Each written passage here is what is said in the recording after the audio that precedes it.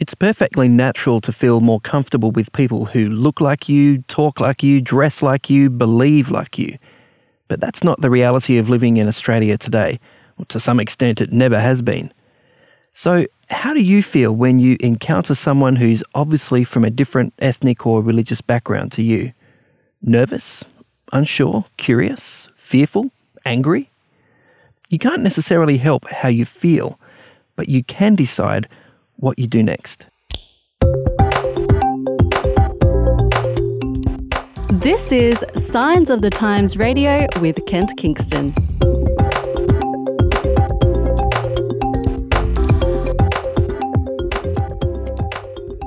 Hey, welcome to Signs of the Times Radio. It's the month of May, and with us on the phone, via Skype actually, from Toowoomba is Jacob Uglesha. How are you, Jacob? Yeah, I'm doing good, and good work saying my name right. Yeah, excellent. Yes, I tried tried my best. Now, Jacob, you've written an article for us, the cover article actually, in the May edition of Signs of the Times, entitled "Who is My Neighbour?" And you've told us a little bit about some encounters that you have had with some of the people in your town, so literally your neighbours. But before we go there, just give us a little bit of background on Toowoomba, like what it's like, what the vibe is there, and what you do yourself. Yeah, I've been in Toowoomba for about 2 years now, and it's been pretty good because being here has been a bit of a change from a big city. I mean, it is still a city, and it's about 100,000 or so. Mm-hmm. But yeah, so I'm from Brisbane, and it's a bit bigger there. But coming here, it felt a bit like a country town at first, but it's grown on me. And then something that's kind of cool that's been happening is Toowoomba has been taking in quite a bit of refugees from Syria. Mm-hmm. So a lot of people from the Yazidi culture and religion, and just quite a few from Iraq and Afghanistan. So there's quite an influx of different cultures coming in, and I think they're taking on about 700 plus a year. Wow. Okay. It's quite a changing city, and we'll change more into the future. Wow. Okay. That's really interesting, because I guess Toowoomba, around Australia, has a reputation of being, I guess, a bit of a Bible Belt town. There are a lot of Christians there. Politics is often fairly conservative. I understand you're at the Glenvale Adventist Church. Is that right? Yeah, that's right. And I also am at the school called Darling Downs Christian School. Okay. So half-time as a chaplain and half-time as a pastor. And you're right, it is the Bible Belt, or considered so. Lots of churches. I think statistically 1 in 7 people attend church once a month. So that's well and truly above the national average. Yeah, very much so. Okay. And so your Glenvale Adventist Church, does that mean you're working alongside Pastor Casey Wolverton? Yeah, that's him. Yep. Right, yeah, because I've spoken to him from time to time, and he's told me that he's really passionate about connecting with other churches in the area, participating in events together, and reaching out to the local mosque and having sort of interfaith dialogue. Has this sort of passion rubbed off on you a bit, has it? A little bit, hey. And I think that connections that he's wanted to build has flowed on, and so that we can do stuff. So we're not just isolated, we're actually part of this work that's going. So it's across denominations, across religions. It's really bringing people closer together throughout this whole thing. So it's really cool working with Casey, and he definitely has rubbed off on me in that sense. Yeah, sure, fair enough.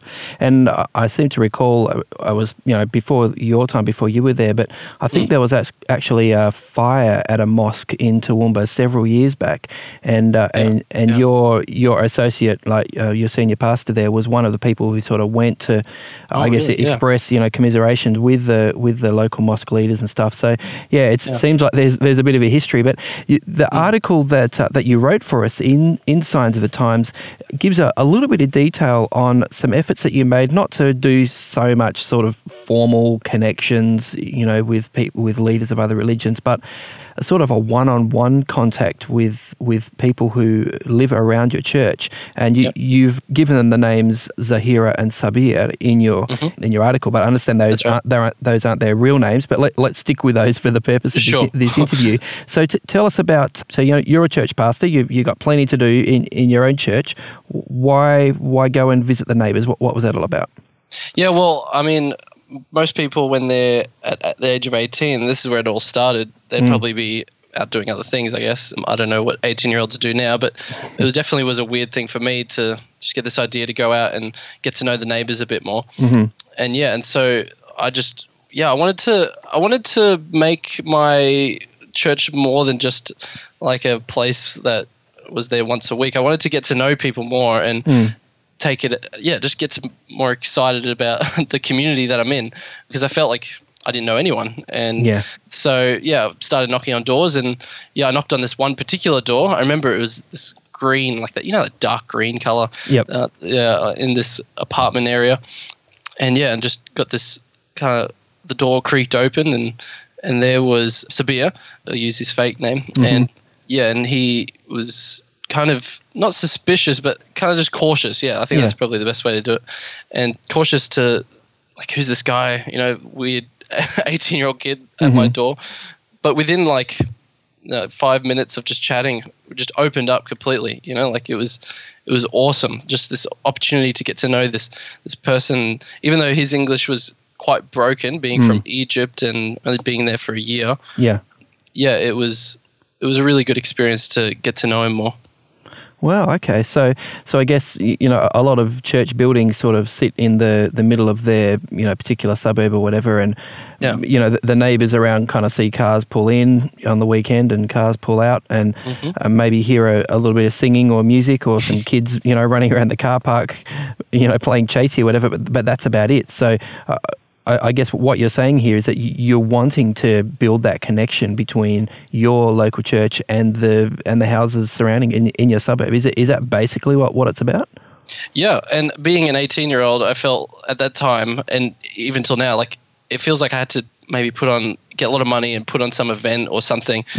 But it just started with, going out there and speaking to them, because I feel like we just put up so many rules and boundaries. Like, oh man, when will make the time and effort to go out and get to know people more? Because we're all just busy, work, play, whatever that we do, and then we just neglect some people in our community that really want support and really want to get to know this country that they're in. And in the case of people from other countries, but also just Australians, they want to get to know each other. Sure. Yeah. Now, look, judging by your accent, Jacob, I'd say you're probably born in Australia yourself, but judging by your surname, I wonder if perhaps it's not too many generations back that your family has had the migrant experience. Would I be right about that? Yeah, well, I'm born here, and my parents came when they were about 8 years old. So, that my parents were immigrants, and so I kind of understand what it's like to an extent. It's tough kind of having to move and learn the language. My parents and my grandparents especially, the English is a bit tough, they're trying to figure it out. And sure, we all are, mate. yeah. I mean, it's a difficult language. And then, the opportunities are less, it seems, coming here.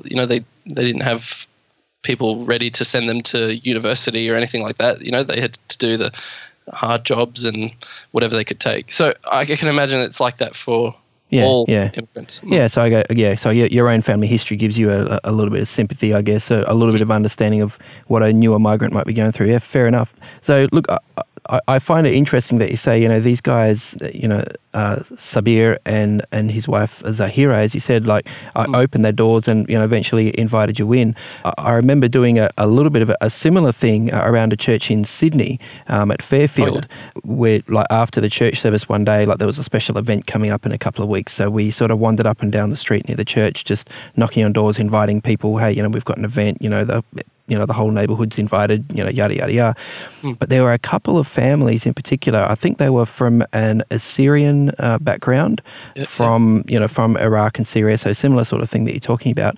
And I could not believe how they just, with total strangers, they just invited us right in. Again, similar, English is a difficulty, and straight away it was, hey, do you want a cup of coffee? Do you want a cup of tea? Have a seat, blah, blah, blah. And then there's all other people sort of turning up to the house and they're introducing them to us. It's not like, not like we interrupted, something. It was like we were just immediately included and immediately, part of everything. I thought, wow, some of these Middle Eastern cultures just have an incredible culture of hospitality, and it just blew me away. Yeah, so enriching. You can get so much from just spending a day with them, and then you start realizing, wow, that's how you hang out with people. That's how you spend time with friends and family, and then including others. I don't think you'll ever go hungry and never feel like you haven't had enough to eat or drink when you go and visit someone from Syria or from Afghanistan. Like they'll lavish food all over you, and you'll kind of roll out of there.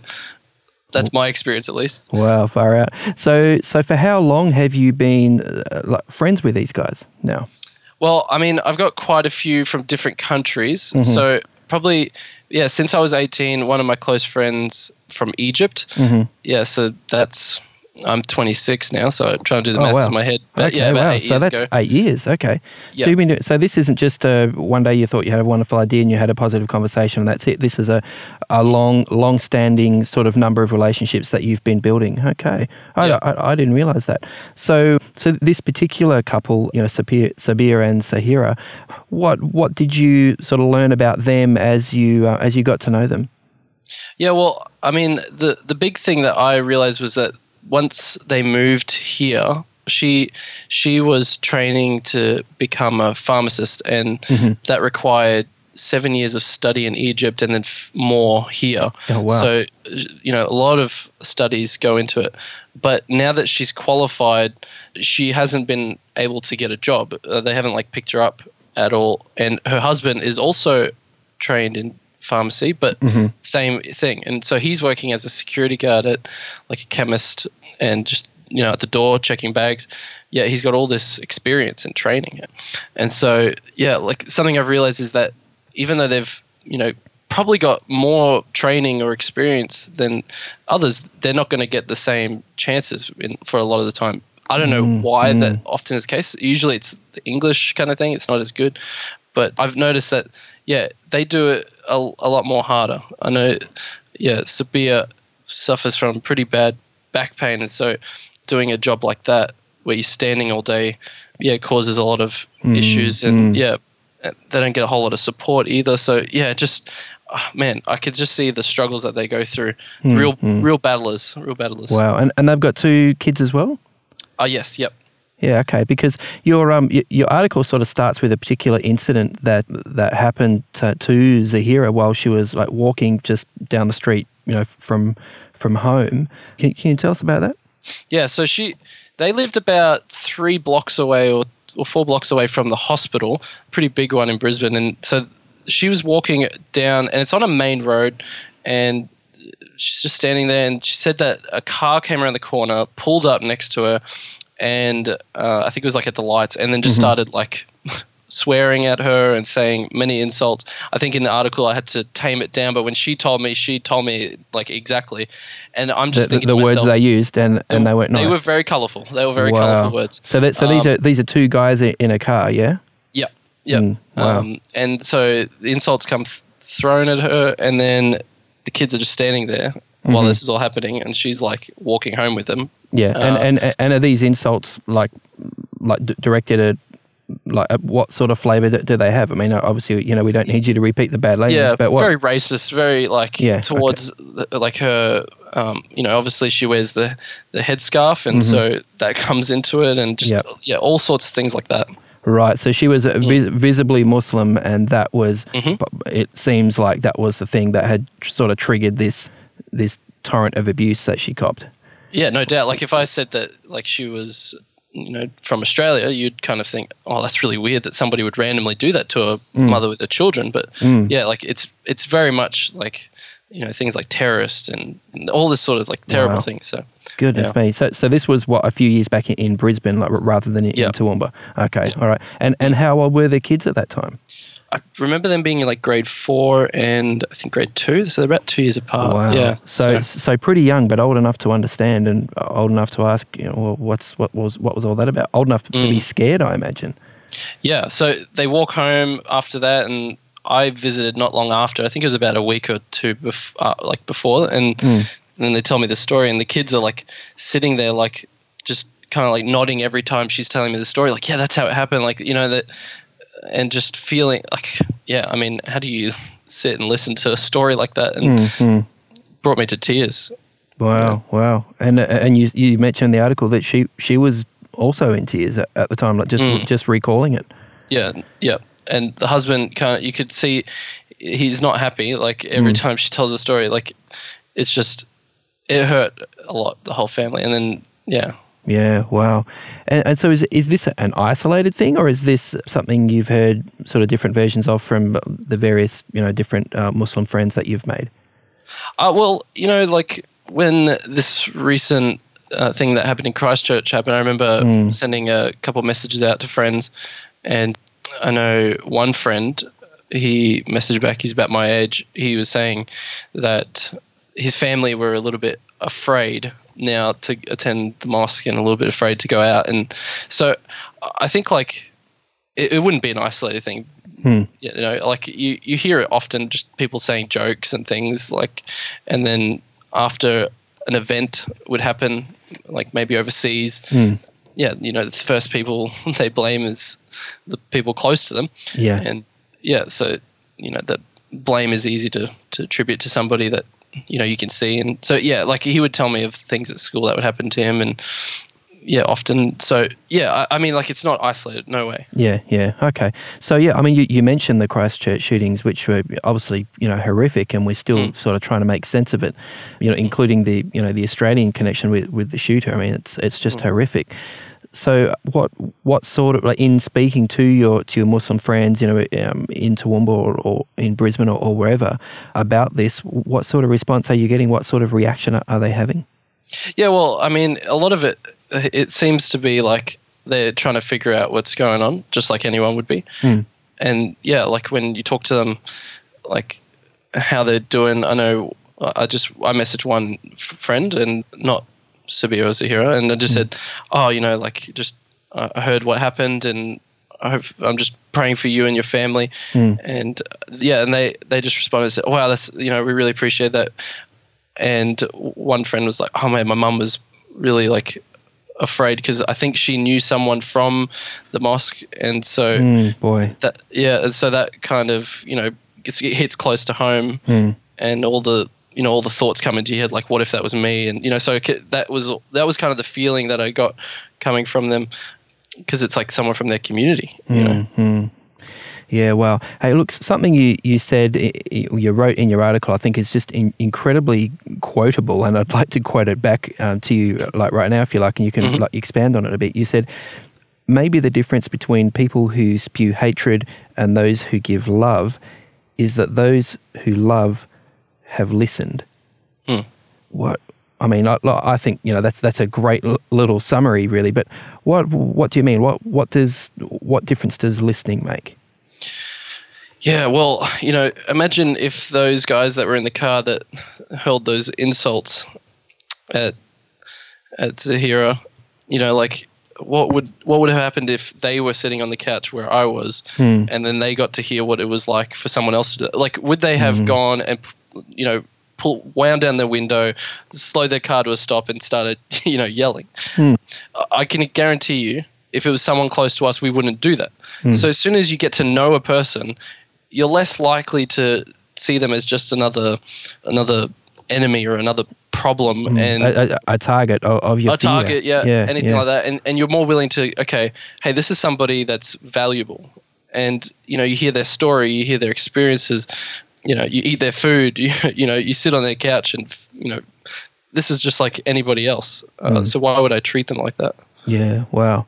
Now, look, you're a pastor. Obviously, you've said that they're in Toowoomba. So you must have a theology that sort of undergirds this, these things that you've put into practice, this sort of deliberate effort to get out there and connect with people who are from a different background and religion. I mean, I think particularly of Jesus' words, where he said, whatever, the golden rule, what is it? Help me out. Oh, do unto others as you'd have them do to you? Yeah, that's it. Yeah. So, do unto others as you would have them do unto you. I mean, is that sort of at the foundation of where you're at, or is that part of it?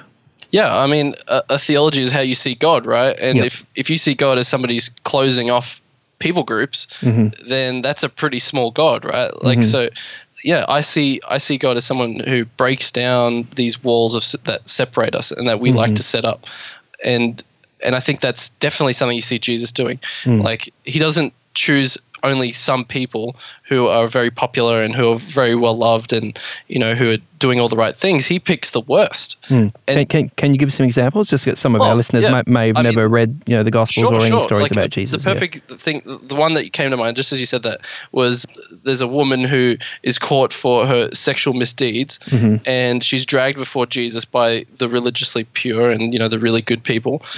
And they're trying to trap Jesus, but he instead uses it as an opportunity to give her a second chance. Another one that also came to mind is a guy who was dishonest with money. His name was Zacchaeus, and everyone hated him for it. Yeah, well, he was a collaborator with the Roman occupiers, wasn't he? So exactly. And so, as well as a rip-off merchant. Yeah, perfect person to hate on. Yep. And Jesus chooses to spend time with him and hang out at his house. I mean, like, how controversial can you get? Yeah. And so he's spending time with this guy and just changes his life, but doesn't expect anything. He just says, today, salvation's come to this house. Today, this is the day when, your life is going to turn around. And he recognizes, wow, I'm valued, even though Jesus didn't have to do that. And so it's just amazing what can happen when the wall comes down between us, that we can actually, people's lives can change for better. Yeah. Wow.